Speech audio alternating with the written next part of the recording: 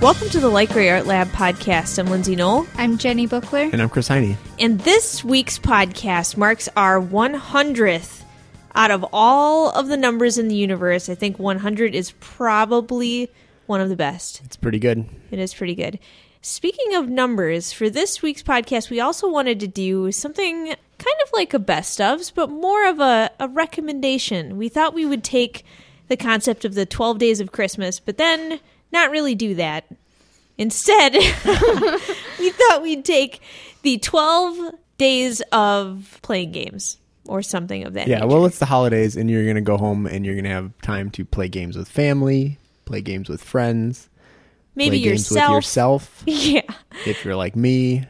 Then you have plenty of options if you're like Chris.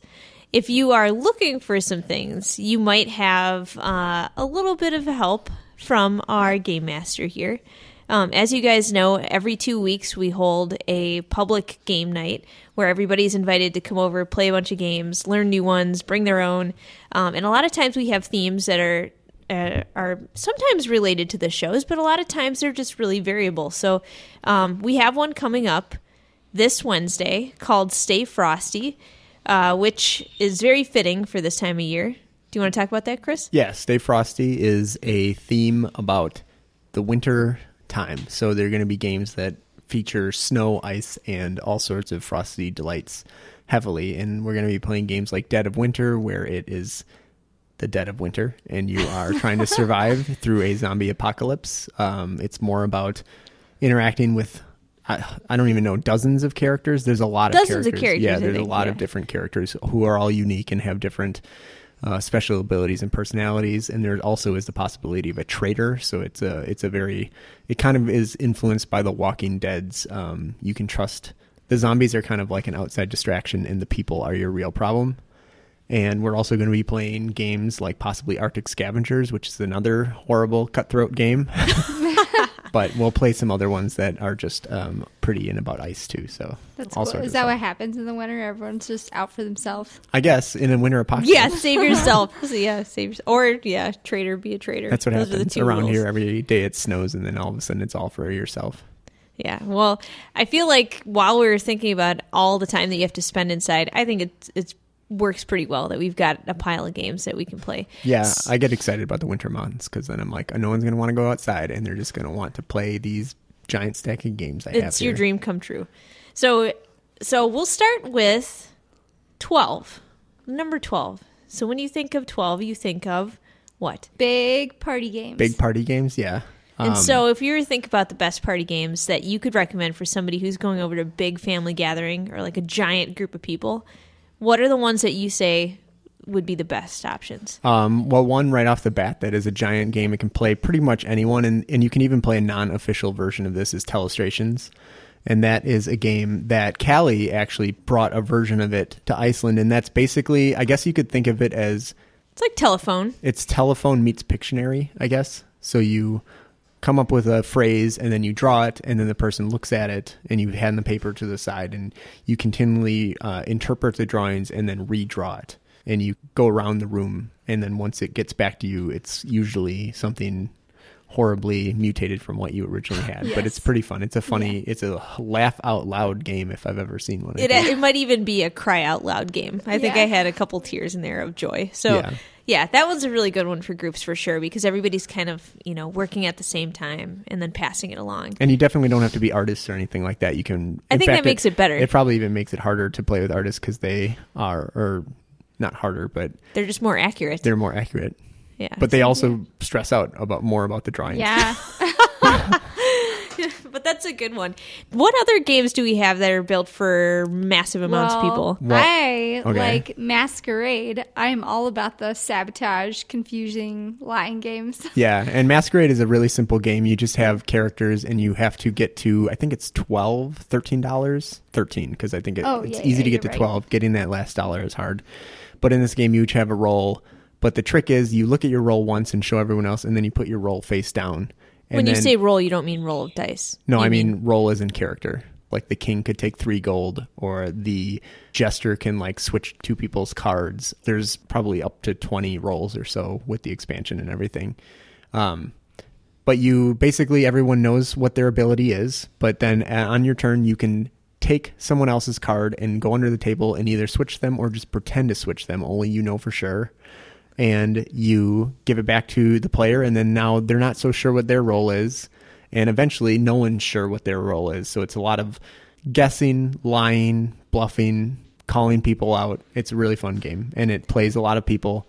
And no one ever really knows what you're doing, so you're not quite lying. It's not like necessarily a lie to someone's face because you might be sure. There's more often than not, you're sure. You're like, I'm definitely the peasant. I get to do this. And then they're like, I think I'm the peasant. And then you flip your cards over and find out who is right. Yeah. And you could have been wrong the whole time. Right. You're like, I could be this one. Sometimes, or this other one, sometimes more people will all one. claim it, and none of them will have been right. And what does that take? Maybe 20 minutes to play a round of that, or 20 to 30 minutes. Yeah. Depending on how, I mean, it can go really fast if things go poorly. So, yeah. And then the last one, or maybe not the last one, but Ultimate Werewolf is a good game if you have people who are in the mood to play it, and it can play a room of people. You could play it. I think it says on the box it plays up to 76 or something like that. What? That is ridiculous. And who is going to put 70? Okay. We might put 70. A convention. I mean, it's a convention game, so but a lot of times they'll play it at conventions or classrooms. It's a really good game. You can play with students, things like that. I mean, you could play it at a family reunion, something like that. It's also called Mafia in some groups, but it's basically everyone closes their eyes and people get to kill people, and you're trying to vote on who they think the werewolf is. And then are there pieces to this game, or is it just like kind of a role playing? There's just cards that tell you who you are. It tells you if you're a werewolf or a villager. And there's also special roles that you can add to the game, like the seer, who knows who certain people are, and there's the tanner who wants to die, so he's kind of pretending to be the werewolf just enough so that people will pick him, and if he dies, he wins the game. So there's a bunch of different rules you can add to it, but it's a pretty big social game that's pretty easy and fun. And then for this game and the last game in Masquerade, these are pretty inexpensive games too, right? Just in the grand scheme of things. Yeah, I would say I think Masquerade retails for like $25, and then you can probably find it for much less on Amazon or something. But Werewolf is similar, but you could easily just print and play your own werewolf. You could play werewolf by if you knew the rules, you could just take note cards and write werewolf and then villager. I've even played it with like a deck of cards, and we said like the 3 of whatever is this and the 5 is this. So it's really easy to play no matter what you have around.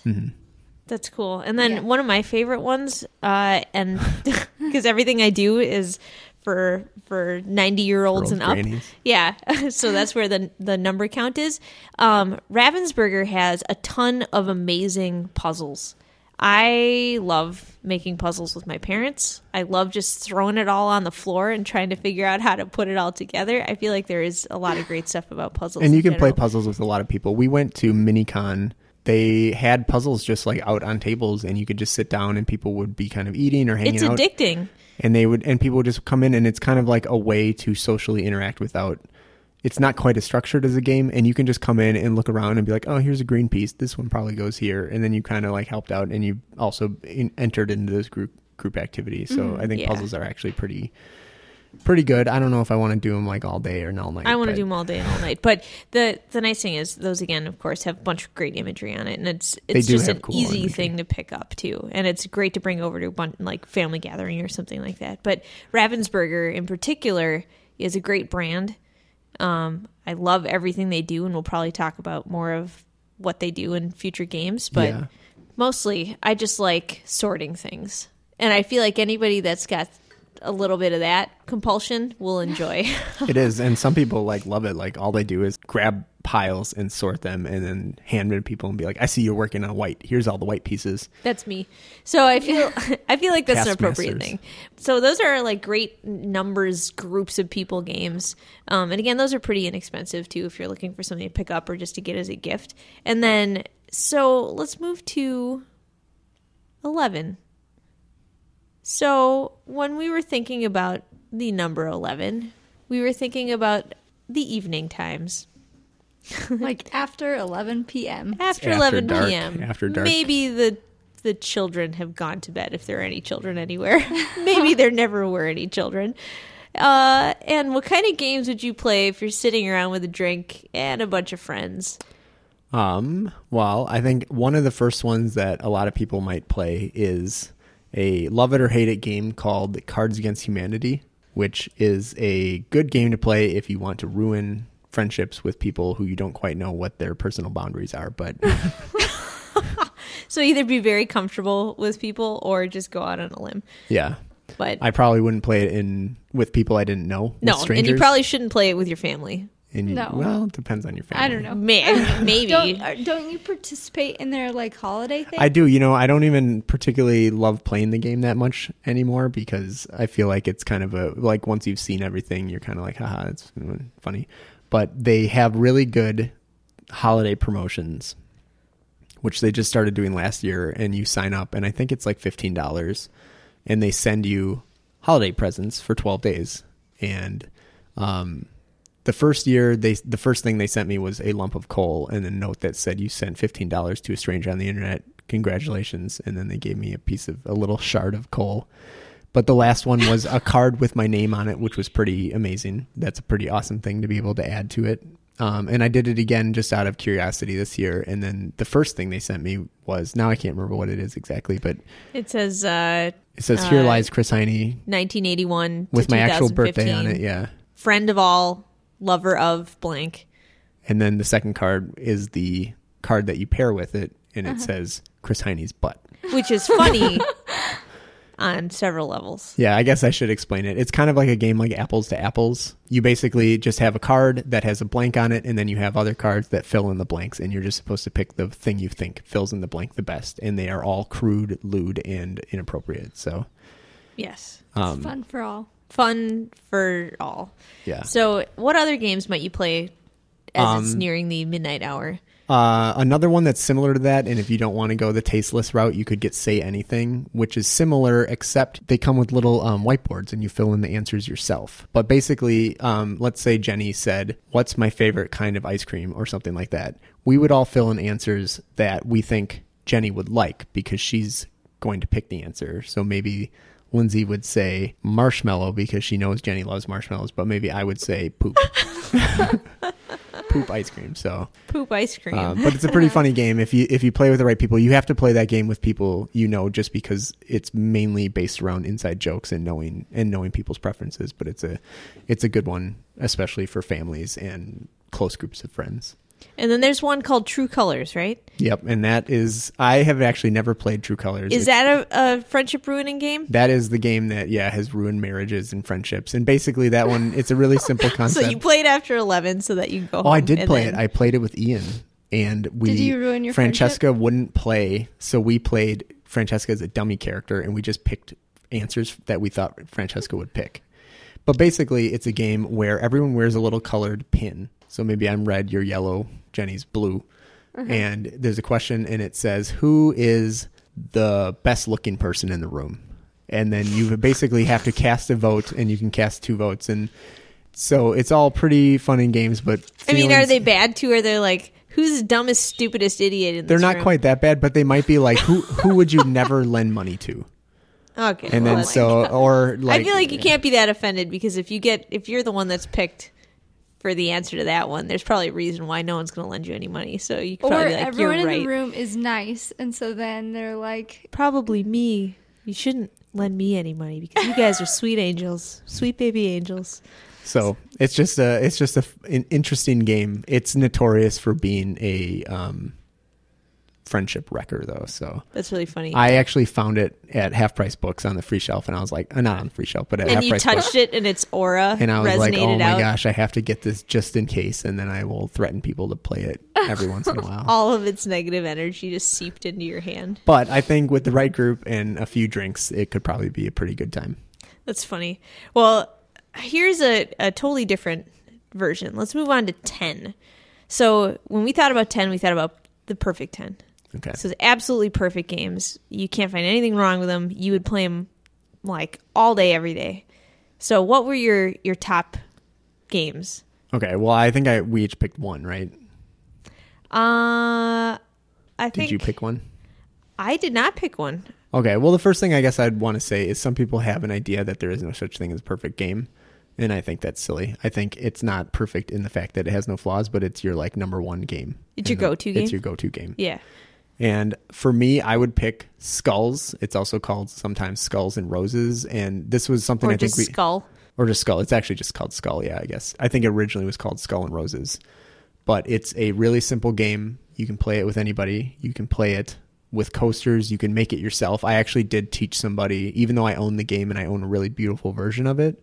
I didn't have it one day, so I just was like, oh, you have to play this game. It's the best game. I took postcards from our gallery, and I just drew X's on the back of one, and I gave everyone 3 regular postcards and one with an X, and that's all you need to play the game. It's a lying game. It's like poker without the game, and it's just pure bluffing. It is amazing, and I feel like it is the most distilled version of a pure game, and I think it's just absolutely excellent, and I encourage everyone to play it.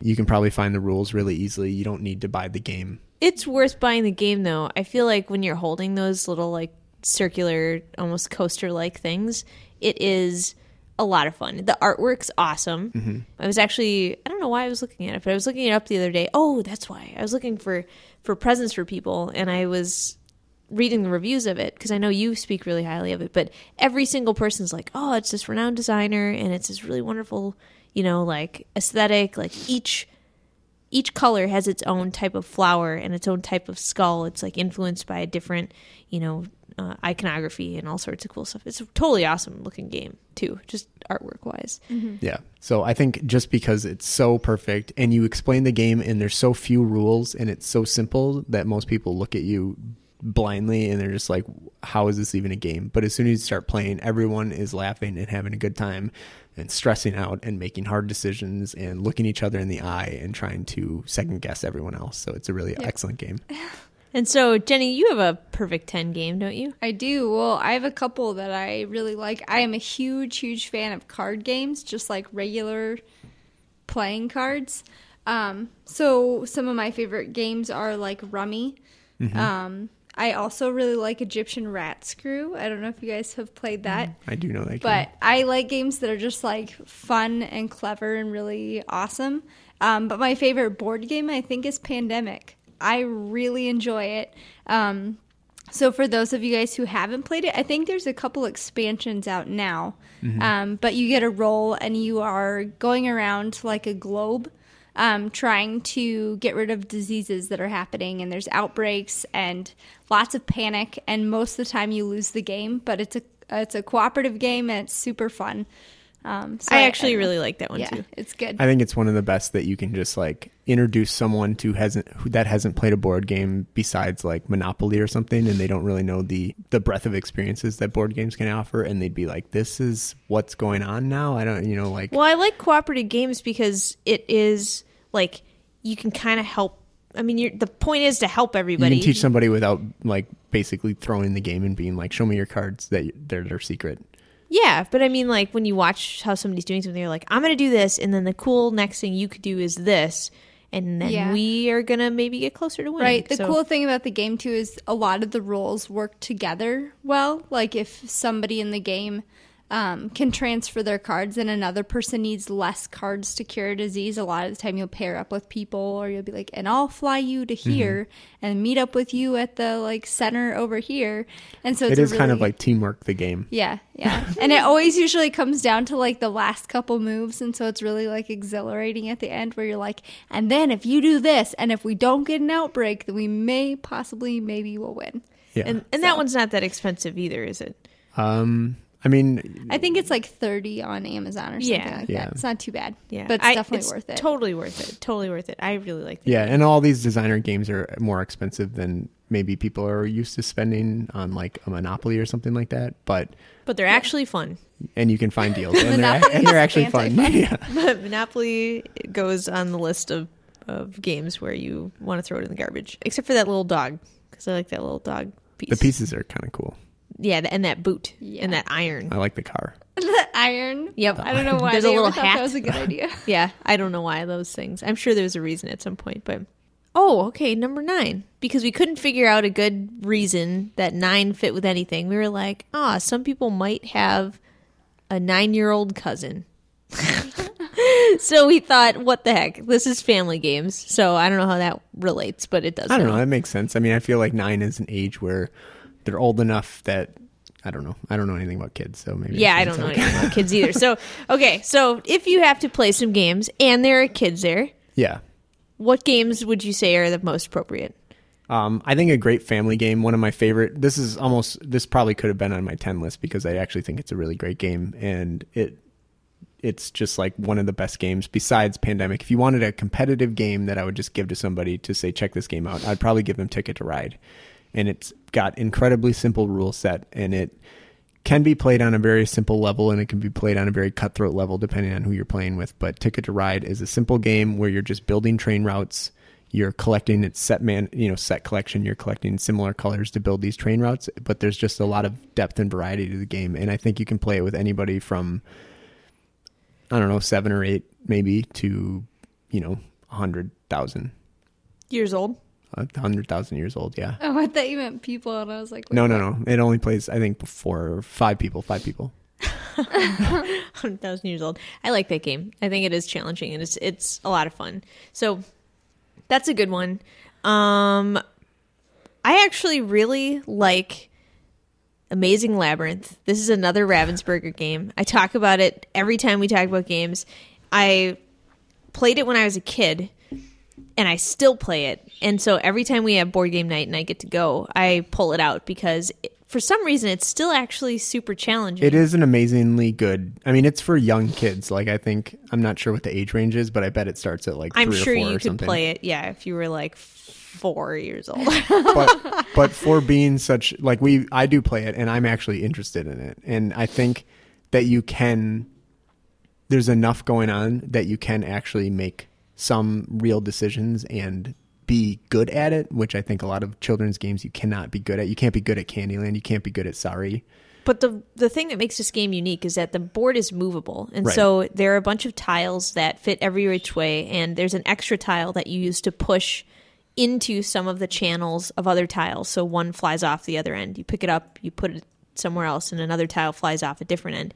And so there's this crisscrossing of all these little pieces, and as you move the pieces, the labyrinth itself changes. So there are elbow-shaped passageways and T-shaped passageways and things like that. So what your goal is at the beginning of the game, you're given a set of cards, and you can only look at the top one. Then you have to build the labyrinth or move the labyrinth and shift it so that you can make a new pathway to this piece of treasure or this ghost or Yeah, this there's troll icons that you're on getting. there's drawings on some of the tiles. So like a tile might have a Like a candlestick genie lamp. on it or something. Yeah, or and a you have jewel. to get to it, but it's always shifting and always changing. And that's the best part, is that you can kind of tell what somebody else is trying to do by what they're pushing around, and you're trying not to let on where you're headed either, because again, there is sabotage. Mm-hmm. There are a couple minimal rules, but it's just a really fun game, and I think it was made in the 80s or something like that. So it's got really it's pretty funny old, artwork. but it is a solid game. It's an awesome game, and I think that's a good one to play with. You think can it's only a play great with one. 4 people, but it's a really good one. Yeah, I think it's a great game to play with everyone, actually. And then I think we have a couple other ones that are worth mentioning here for family games. Yeah, if you were looking for kind of a next step past Ticket to Ride, but not too far off the deep end, I think Lords of Waterdeep is a really good introduction to the worker placement genre, which is a pretty popular genre in board games. And it's just a simple thing where you are putting little men down on the board and taking resources and using these resources to complete little objectives. But I think it's an awesome game, especially with the expansions that you can just teach anybody. And it's got a little bit more complexity than Ticket to Ride. I wouldn't say it's a more difficult game, but it's got a little bit more complexity to the rules. So you didn't really describe what it is. So you are a lord. Yes, right? you are a Lord of Waterdeep. Which makes sense. And you're And trying to You're gain recruiting, resources. and the resources are wizards, rogues, clerics, and warriors. And you're sending them out on your quest. So maybe you need to go and assault the Beholder's Lair. And in order to do that, you need 4 warriors, 3 clerics, and a wizard or something like that. So you're kind of collecting these to turn in quests for points.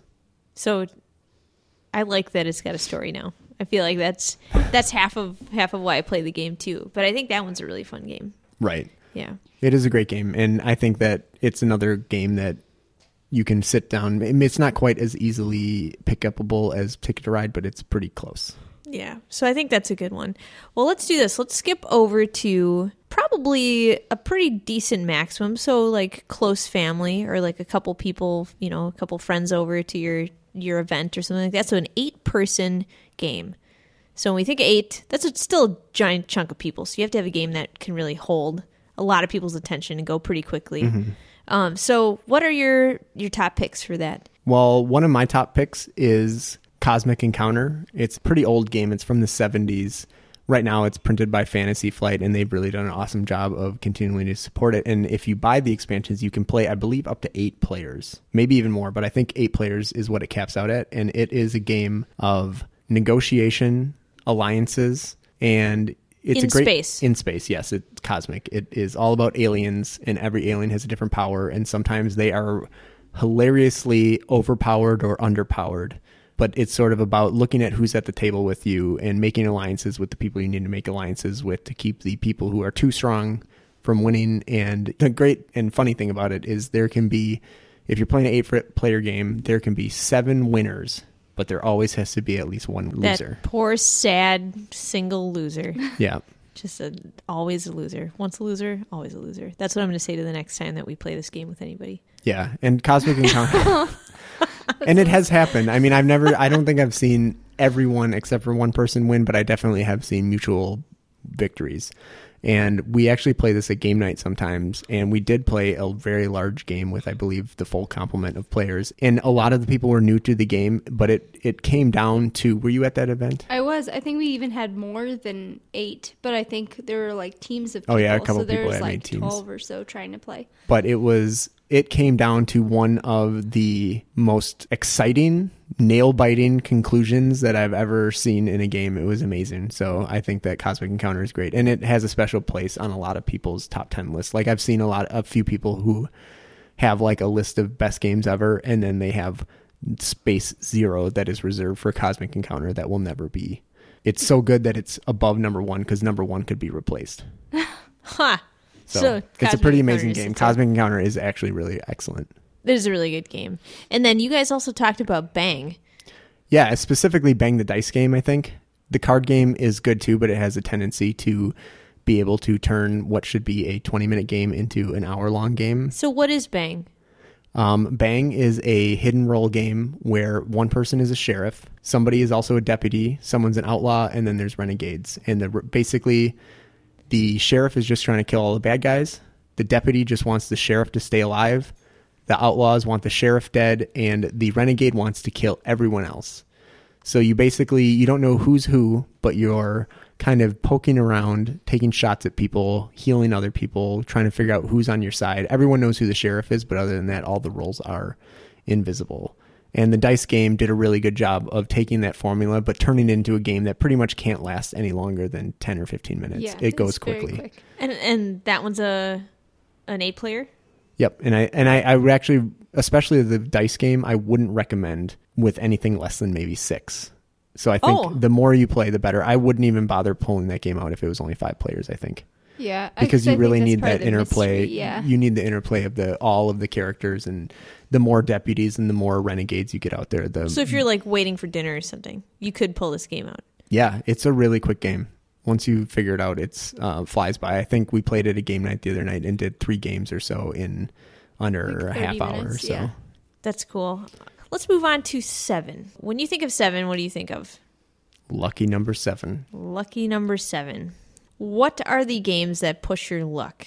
I guess to start off with, pushing your luck is a mechanic where you are, it's really familiar with game shows, all that kind of thing, where you're just trying to take one more guess or push it one more further to try to maximize your winnings. So my favorite push your luck game is probably a really old Sid Saxon game called Can't Stop. It is just a very simple game where you're rolling dice and you kind of take these lanes, and every time you roll that dice, you get to move these little cones up the lane. And you basically get 2 cones. And as you move the cone up, you can choose to stop rolling. And once you do that, you basically secure your place at wherever you are and you put down the permanent cone.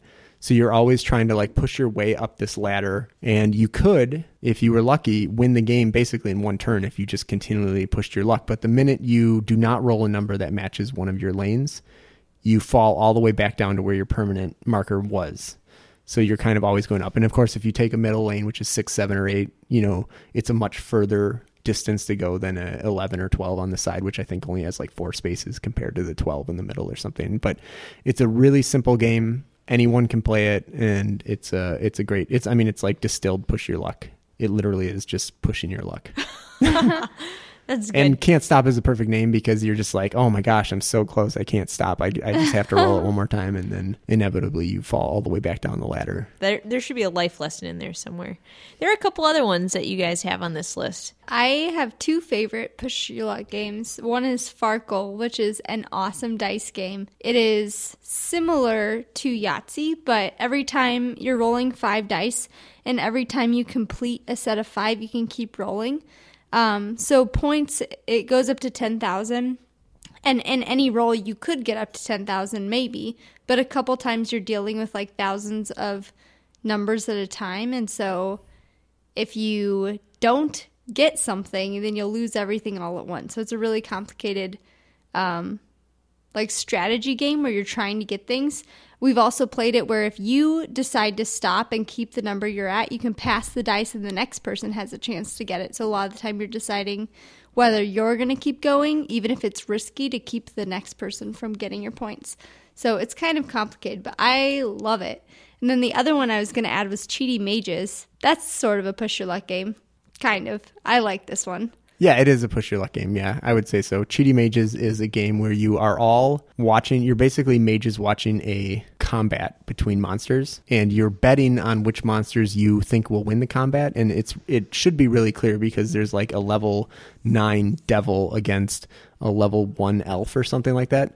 But the trick is, once everyone puts their bets in, which you put down secretly, everyone then gets to cast spells on all the different contestants. And some of them are cast face down and some of them are cast face up. So you don't know if people are pumping up the strength of the elf or pumping down the strength of the devil or doing all sorts of things. So it's a very chaotic, funny game. And you don't know if you should just put one more spell on that elf or if he's already if he's going to get kicked out for using too much magic or something like that. But it's a really excellent, funny little game. And I like the premise because I just picture all these little guys in robes sitting around watching these monsters fight and casting spells secretly under their sleeve or something. I don't think I've ever played that one, but I'm sure I will have chances to because you have it.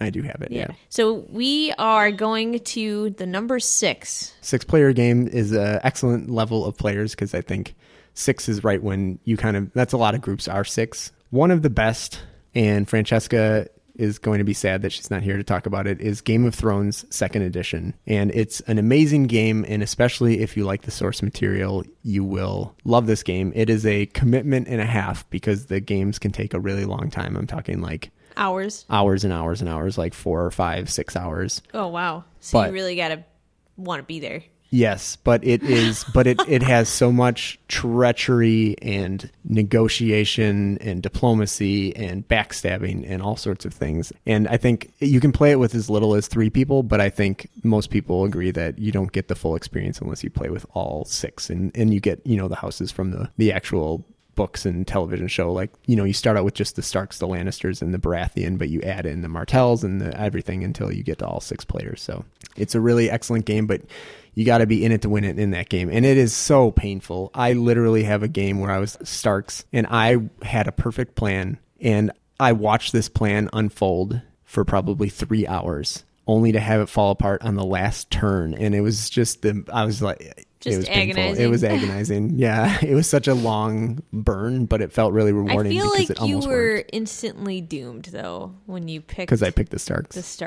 So that might have been yeah. your fault. I'm not sure. If you're looking for a game that's not 5 hours long.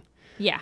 Then I would recommend a game like King of Tokyo or King of New York, which are sequel to one another. I think you could go with either one, but they're basically like, I always describe it to people when I'm first teaching them, it's Yahtzee with monsters. And you're just rolling big old chunky dice and attacking people and knocking people out. And it's a lot of fun and it plays great with 6 players. That's a good one. The artwork's really funny for that. It's really like funny and weird and cartoony and yeah.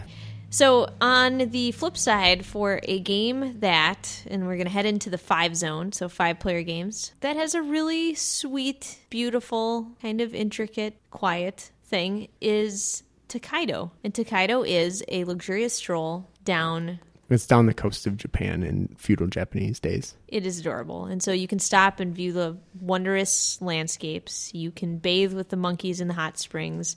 You can eat wonderful food. You can meet some traveling folk. The game itself is about trying to have the best time on your vacation or on your stroll as you can. So you're trying to amass this kind of like scrapbook of times that you're having.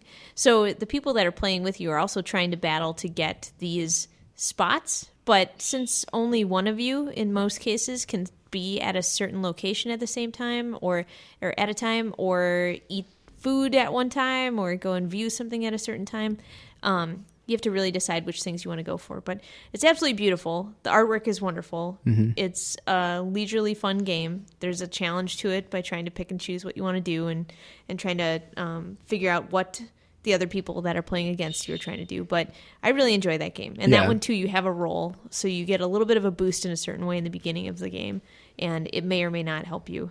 Yeah, and I think that's like the ultimate like stroll of a game, like a Sunday stroll. And then you have another one, Key Largo. Yeah, Key Largo is just a really great game. I feel like it's really underappreciated. If I was going to recommend a game for anybody who did kind of like Monopoly, but wanted to play a game that was much better, I would recommend Key Largo. And I think with 5 people, it is the perfect amount. It's actually the maximum amount of players too, but it's basically you're just working in the Key Largo Islands during the tourist season, and you can go diving, take people out to go whale watching, and you basically are just making a little economic engine. And the reason it's best with 5 is because the more people who go to a location, you have to pay more. So if more people want to go to the shop where you get materials, it costs more. You have to carefully think about where you're going to go because you might end up paying more if you end up in a place that your opponents are at the same time. And then, Jenny, you've got one for that. So Hanabi. So that game is amazing. It's actually I don't know how you would describe it, Chris. You're given cards, but you can't look at your own set of cards.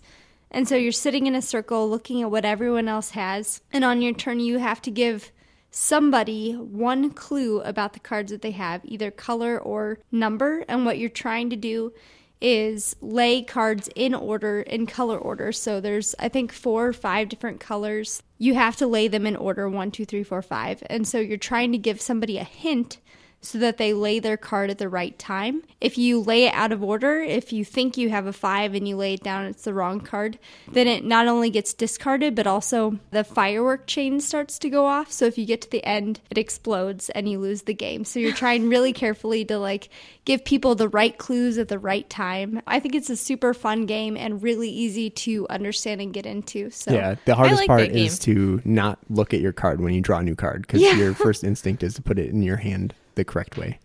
It's really good. And that one's a really easy game to pick up and play with other people. Yeah, it's super easy. Yeah. So we have 2 games on our 4-player list, one of which we made. Yep, we put Role Models, The Battle for Victor Knoll on here. And I think that if you're going to play that game, 4 players is the way to play it. And Role Models is a game, it's based on poker hands, but you can draw a lot more cards than you can in poker. So you are usually getting really good poker hands because you're saving up. And basically every time you go to war against your enemies, you are using these poker hands as battle formations. There's also variable mercenary cards that allow you to change a lot of different things about the battle or and kind of they give you benefits or kind of screw over your neighbors. And that's why with 4 players it's best because those cards work best when there's options and different ways to use those cards because that's where a lot of the strategy in game comes in. So if you're going to play Role Models, I recommend 4 players is the ultimate way to do it. It's great. I think people fight for the points a lot more, too, because each battle is worth a certain number of points that are dictated by a D20. Yep. And so higher numbers, everybody's all in and they're trying to get the same, the points. But the other thing is that the next winner up of certain battles gets half the points. Right. Second place in a battle gets half points. Yeah, that's what I meant. Second place. So so there are a lot of ways to kind of shake that one up, which is pretty fun. And then Chris wanted to mention Nexus Ops, which is also a 4-player game that... Yeah, and it's a great 4-player game. And I just wanted to mention Nexus Ops really quickly. It's a sci-fi game. It's a dudes on a map game which is a genre. Dudes on a Map. Is that a real thing? Is that what people... Okay. Yeah, Dudes on a Map game. It's a war game, really. But if you like Risk, then try Nexus Ops, because I really feel like it's a step up, and it is a really quick, fast, lethal game of dudes on a map warfare. Cool. It's really great. It's one of mine and Francesca's and Ian's favorite game to play. Doesn't it look like a bunch of bugs? It does, and the models are pretty cool looking. They're just insects and whatever, but the game itself is a little bit busy with its artwork. I don't know. I think it's exciting looking. Well, the tiles are pretty busy and hard to look They're at, like but if you can get past orange. that, then it's an excellent game. It's actually one of my favorite games, and I feel like it's a little bit underappreciated. But as we get to the last 3, as I talk about number 3, I know that you have been waiting for months to get the final installment of your 3-part core set for the D&D items. for Dungeons and Dragons. Yeah, D&D books. So Yeah. because we're talking about games, I mean, you can't ignore the fact that you need all of the behind-the-scenes books. So you can create your characters, you can find the monsters, you have your Dungeon Master's Guide. Like, Chris, you could talk about that. Yeah, the holy trinity of the Dungeons and Dragons experience is like the Player's Handbook, the Monster Manual, and the Dungeon Master's Guide. And Wizards of the Coast has been putting those out, the 5th edition versions, and they put out the Player's Handbook quite a while ago now, but every couple months they release a new one. And just last Tuesday, the Dungeon Master Guide came out. It actually came out a couple weeks earlier if you picked it up at like a friendly local game store instead of online or something. So I've had it for a few weeks, but it really officially just came out on Tuesday, and I have been reading through them. They are all really incredible. They're really good books. Really The artwork's cool. The artwork is great. We know some people who made some of the artwork, so it's pretty interesting to see all that stuff. I recommend everyone go pick them up. At least the Player's Handbook. Actually, no, I scratched that. If you're interested in Dungeons & Dragons, go pick up the Player's Handbook. But if you don't know anything about Dungeons & Dragons, go to Wizards of the Coast Dungeons & Dragons site, and you can download a free starter PDF, and it, I believe, is over 100 pages, and it has everything you need to get playing. That's really and nice. You can try it out and do all sorts of things, make your own characters. It's limited. You can't make everything, but it's definitely a huge amount of things to read through it. It would keep you very, very busy, and it's free, so there's no excuse why not to. Yeah, and I think that all 3 of these books together, I've been waiting to kind of complete the set, and now I have them completed, and it feels good. So. I think that's a worthy number 3. So 2-player games. It's just you now. Just you and a good friend. Just you and a loved one. Or you and an enemy. Whatever it is you're sitting around. A loved one, soon to be an enemy. Soon to be an enemy. What games might you pull out if you would like to be a friend or an enemy with just one other person? Just you Well, and if you wanted to be... Actually, you wouldn't really be friends, but one game that you and I like to play... Wait a second. You guys aren't friends? You're like, we are not friends. This one just is in not case. the most competitive game, but it is Jaipur. Oh, I like that. Yeah, I would recommend that to any couples who are looking for a good game. Just a really quick game you can play with your significant other or friend. It's a game of trading, I guess, in Jaipur, and you can collect sets and sell these sets of textiles and and jewels gold. and gold and silver. And you're just trying to get I guess the point of the game is to be the best merchant, and you get a seal of excellence when you win, and you play best 2 out of 3. So whoever collects the most seals of excellence wins, and you use camels to sort of collect more resources. But it's a very quick, simple game, great with 2 players, really fun. Really fun. Really wonderful artwork, bright colors, tiny box. It has a pink inside. Whoever designed that packaging did a great job. Yeah, it's a really nice package. It's a and you can beautiful play it package. with anyone, your best friend, to your mother, to your college roommate. Sure. Is that somebody you kind of care about, but Yeah, you I don't don't really know. care about? Somebody you're That's so thinking sad. Oh, that's a good one. And then cribbage. Yes, that is my game of choice. It goes back to my old lady like card games, but cribbage is so fun and so easy.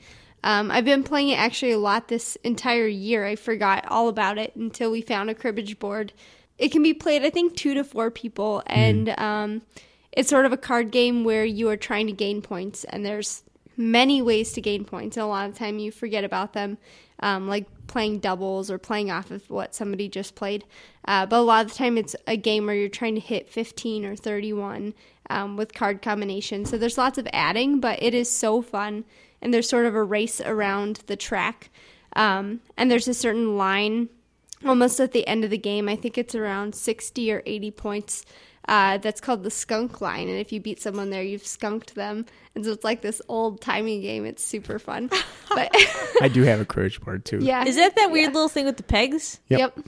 Oh. It's so pleasant. It's like nice to play. It's a fun little game. Yeah, it is fun. it And it's popular 2 players, but it's great with 4 people, too. Yeah, It's they a team actually, game. I think at Patina and a bunch of other like cute stores, they have lots of like themed cribbage boards, lots of ship-shaped. That's really funny. Yeah, That so is it's funny. really cute. So what's the one that I know you've been waiting for this entire time? Yeah, lately I've gotten super into Netrunner. It's actually called Android Netrunner, and it is a 2-player card game, head-to-head, where one person is a corporation protecting their valuable agendas and information, and the other player is a cool cyber hacker who is making cyber runs on their information, trying to steal their information. It's really cool. It's a really thematic game. I instantly fell in love with it thanks to the theme, and it took me back to my 7th or 8th grade days of reading Neuromancer and Snow Crash and all sorts of these cyberpunk books. And it just like drips theme. And when you talk about it, you sound so ridiculous because you're like, and then I pulled something from my stack and went for a run and broke through his ice with my barrier icebreaker, and I scored an agenda, and then all sorts of things, and you're just saying all these ridiculous things. But in the context of the game, once you learn it, it makes so much sense that it really couldn't be any other way. It just works. I love it, and I've been playing it a lot. Chris has been talking about this. We were having a conversation in the car about how he's like, I was wondering why this was so familiar, and he's like, this whole entire world is like a direct channel from this Yeah, it inspired me to go back and actually start the Sprawl trilogy by William Gibson again, which is Neuromancer, Count Zero, and Mona Lisa Overdrive. Everything from those books, as pulpy and silly and funny and awesome as they are, is like translated perfectly into Android Netrunner. So you could tell whoever made those was like, oh yeah. Yeah, even down to like the names of the cards have like callbacks to these books and movies and things like that. So it's pretty amazing. So definitely that's when you would say people should And pick it's up. a phenomenal game. Like even without the theme, it would be an amazing game. So I definitely recommend if you've been thinking about getting into Android Netrunner, which is a intimidating thing to get into, I think, because it's very competitive. They have, tournaments and all sorts of stuff. I would recommend it because it's really, really great. I hear that Francesca likes to be the corporation for She only likes to play, she doesn't even try to play the hackers. She only wants to be corporations for some reason, which I feel like is the weirdest. That's really funny. I like how you're like, yeah, there's a corporation, and then there's a cool cyber hacker with those. Yeah, they're the all ones these who are things. awesome. Yeah. Well, that's a good one. And so as the night wears on and you've played all these games, your friend goes away or goes to bed, and you are left by yourself. You are left with your lonely self to play games because for some reason you still want to play some games. So which games would you play? Well, the great thing about cooperative games is almost every cooperative game can be played solo. So Pandemic is actually a great soloable a great game to play solo. Eldritch Horror is also a great game to play solo. But specifically, there's a game called Friday, which is a very simple it's just the tiniest little deck building game, and you actually Friday from Robinson Crusoe trying to survive on the island. And it's a pretty charming little game. The artwork kind of threw me off a little bit. It's not the greatest artwork I've ever seen, but it's kind of charming after you play it a couple times. And at first you're this bumbling idiot who can't even like make a fire, and then by the end you're doing all sorts of epic things. So I think it's a really cute little game. It's in a very small little package. You can play it. It's 100% solo. There's no Is it a good gift, you think? If you think that your gift, yeah, it is a good gift. If you think that whoever you're going to give a gift to will play solo games, because I think it does take a special devoted person to play solo games. Special person. And then the other one I'll recommend is Onirim, which is about going through your dreams, and it's a very abstract game. You're just going through your dreams, collecting keys, but it's they just made a new reprint of it a little while ago, and it is a gorgeous little package. Like it's on the level of, it's above Jaipur as far as its presentation goes. So Really? Yeah. Wow. So So I that's would a check good out gift one, too. Onirim, and it is, it's a good one. It's also a very quick game. So That's awesome. We've been talking about games for the past year. You guys have heard us through the last podcast. We talked about all the game nights that come up, and Chris has this massive collection. We only talked about, a handful of the stuff that we thought was worth it. But of all the games that we mentioned today, these are some of the best games. And so again, like as you're going to go spend time with your families or friends, or you have get-togethers, consider grabbing one of these. I think, we're, besides the fact that we like playing games, we also are huge advocates of people that create all of the art and all of the gameplay for these, especially having made a couple games in the past. It's a really interesting and very complex project. And so I think you guys would really appreciate some of the stuff that people are doing. If you haven't gotten into board games yet, it's really fun. It's really good stuff. So we do have, again, just to remind you, we have a game night coming up this Wednesday. I know we talked about it in the beginning. Just a quick reminder. And it's Wednesday 6:30 to 9:30 p.m. Chris probably, even though it's called Stay Frosty, he'll probably have a bunch of these other games here. Yep. So if you want to test drive them, if you want to see what they're like, they'll all be here. A couple other things coming up. On the 21st, we have a cookie party. Jenny has said this is the number 6. I think it's number 6. Number 6 cookie party of all time. Not in history, but with us. And so we're asking everybody that is interested in sweets to come and bring a batch of cookies over between 1 and 3 p.m. and then bring a big old container, or a big new container, and fill it with an assortment of cookies from all over the place. Everybody's bringing something different. If you want, you go to our Facebook page and claim a cookie type. I am bringing old-timey thumbprints for grandmas and for people that like grandmas.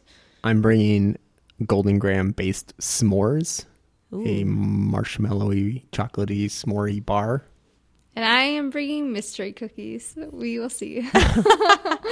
There's plenty of stuff. So it's always a lot of fun. We've got hot cocoa, coffee, tea, ice cold milk, and then lots of festivities. We decorated the whole place too, so if you want to just come and have some festive times, that'll be 1 to 3 p.m. on the 21st, so it's a Sunday. So get all your cookies, bring them to your friends afterwards. It'll be great. So it's an open to all invitation. No need to sign up, but if you want to let us know you're coming, just head to the Facebook page. So check the blog, actually. We have been talking about it for weeks and weeks. We finally got a call for art up. We have Boss Rush. It is a celebration of all the bad guys and all the amazing battles. So As you guys know, we've been talking about games for a while, and it's definitely one of our favorite topics to make and to play. And so if you want to be involved in that, it's actually a show that's coming out in March. But to be involved, go to the blog and drop us your links to your website and your email and your name, and let us know that you're interested in that particular show. And we're going to be jurying around the first of the year. And so all the dates for when the cutoff deadline is and what other information you might want to know about the show is all on blog.lightgrayartlab.com. We also very soon will be dropping a second call for art, so keep an eye open for a show that precedes our Boss Rush show. Again, may not be secret by the time you hear this, but it is very important that you know these details. Again, all that stuff will be along the sidebar, so if you listen to this later and can't find it, just take a look on the right side of the blog and you'll see the side tags and click on there. So where can people find us, Chris? Like you said, you can find us on our blog, blog.lightgrayartlab.com. You can follow us on Twitter. We're at lightgrayartlab. You can like us on Facebook. You'll be able to find out about all our events there. You can follow us on Tumblr, lightgrayartgallery.tumblr.com. And you can subscribe to the show on iTunes or stream it directly on Stitcher Radio. So thanks again, you guys, for listening to our 12+ games of 12,000 games of Christmas or whatever we just did. I think you guys will really enjoy playing these, and we'll talk with you soon.